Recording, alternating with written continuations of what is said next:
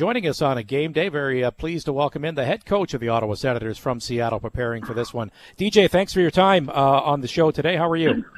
Good. How you doing? Outstanding. Thanks again for hopping on a game day. So let's go back and we'll look ahead after this here. I just noticed some of the comments from the players yesterday after practice, in particular Tim Stützle. He knew how many 2-on-1s and how many odd man rushes were given up. So I would say that was drilled home by the coach and your staff in your video sessions. As that's something you don't want to see and you have to correct quickly. Yeah, for sure. I mean, we talked about it. I think it was a complete emotional letdown after, the buzz of beating Detroit, going into Madison Square Garden, winning, and then our fans, as loud and as good as they were against Columbus, we go in and it happens. We don't want it to happen, but we just were no good all over, and we'll turn the page and get on to Seattle here. All right, so as you take on a Seattle team tonight, you saw firsthand just how balanced that team is. How much has that been a talking point with your group, and that they don't have like the superstar kind of status players here, but they just got a lot of good players, and they spread out their scoring. Yeah, they do. They got guys on their fourth line. They're healthy scratches, and Sprong periodically got 16 goals. So he got 2 last time we played them. Their depth scoring, their speed, and their defense is huge. Their issue when they lose has been their goaltending. So tonight we've got to really limit the odd man rushes. They find ways to create them. Guys jumping in the rush, the D, or their 4 and 5 man attack. But if we can have a zone time and have F3 and clog them up and slow that pace down, it tips it in our favor. So you're hoping for more of that attention to detail. Can the fact that now your group knows that Cam Talbot, unfortunately, is out for at least 3 weeks, and Forsberg's not coming back, if you're going to make this playoff push and make the postseason, it's going to be because of the play of your young goaltenders. Can that focus a group on the whole? Yeah, I think you certainly look out for young players. It's not ideal. Is there a team in the league that's lost both their goalies? I don't think that's happened where you're sitting there with goalies 3 and 4, and then even guys in the minors. There's a couple guys out down there.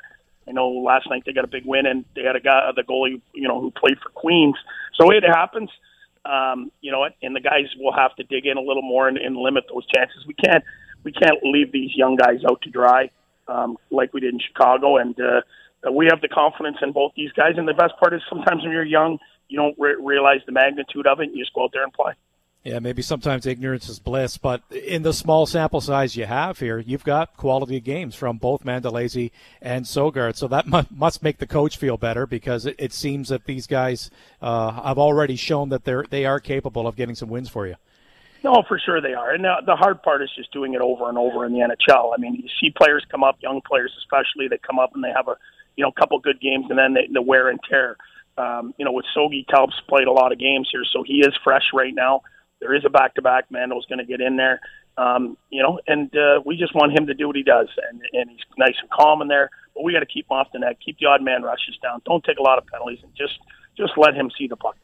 Joined by Sens head coach DJ Smith. So you're going to make looks like a few lineup changes for tonight's game. But I want to ask you about the blue line, and this is going to be Chychrun's 4th game. And we had this discussion on our show yesterday, DJ. Everybody's wondering when Jake's officially going to be in the top 4, but it doesn't always work like that. Like, I'm looking at the average ice time since he joined the lineup. He's played more minutes than everybody but Shabbat on your blue line. It's about when you're using him in different situations. So, what is your plan here? You've got more to work with now within your top 6.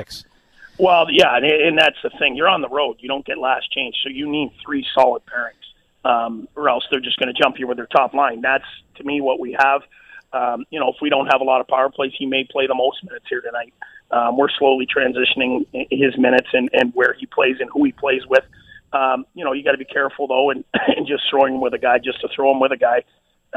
We've played fairly well leading up to last game. So, again, here today, we'll put 3 strong pairings together, and as the game goes, we'll mix and match and get some offensive draws, get him out there with Shabbat, get him out there with Sanderson. But as you see his minutes, will continuously rise. Have you kind of already figured out, okay, who can play the right side the best? Or is that still a work in progress because you've got different options here? I think it's a work in progress, but Chicky probably plays it the best because he's played it. Sandy has not played it in this league, and it's a lot for a young guy to put him in that spot. Shabbat hasn't really played it at all. Chicky's probably the guy he has certainly played it the most. He's got the biggest shot probably on that right side in a one-timer situation. So for me, it's probably him, at times, but also he's going to play some shifts with Zub.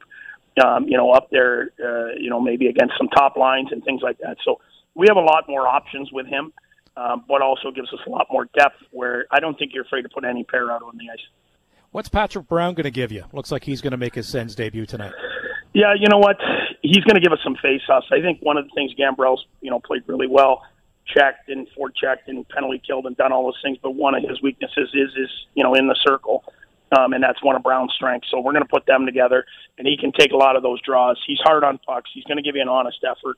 And not to say, we'll see how it goes, who's going to play every night.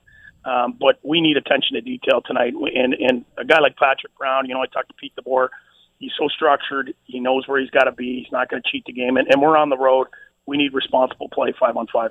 Well, just listening to his comments, I know who Patrick Brown is. I know he played a lot of playoff games for Pete DeBoer with Vegas a few seasons ago. He's a 30-year-old guy. He just sounds like he knows what he is. I got to get pucks in, I got to get pucks out, and I got to get the trust of my coach. And that's the kind of player the coaches usually love if they know exactly what their role is going to be.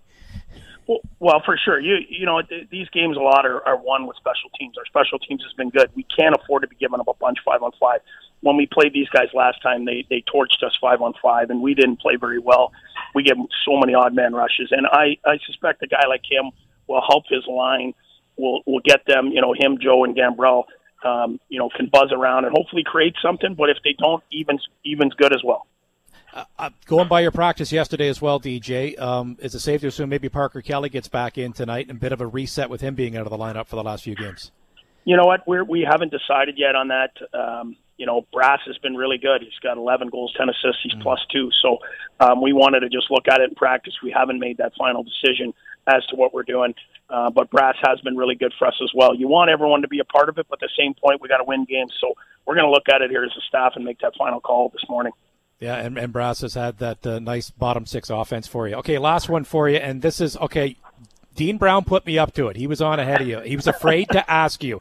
Now, the team, when you win 5 in a row, and he says DJ can be a bit of a superstitious guy. Now, the win streak, unfortunately, came to an end.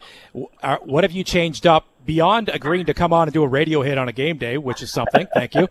Other than that, the socks changed, the shirt changed, because now you got to start a new streak. Is there a new thing you're starting tonight? Well, everything's new. We're going to ride the bike earlier. Everything's going to be brand new here tonight. We're going to look to start one on the road, and we hope to go right back to her in Vancouver. Okay, good stuff. Appreciate the game day visit, DJ. Good luck tonight. All right, thank you. There's DJ Smith, head coach of the Ottawa Senators. Yeah, I did it, and he didn't get angry. That's good. I thought I was being set up by Dino, but that's good. So he's going to ride the bike a little bit earlier.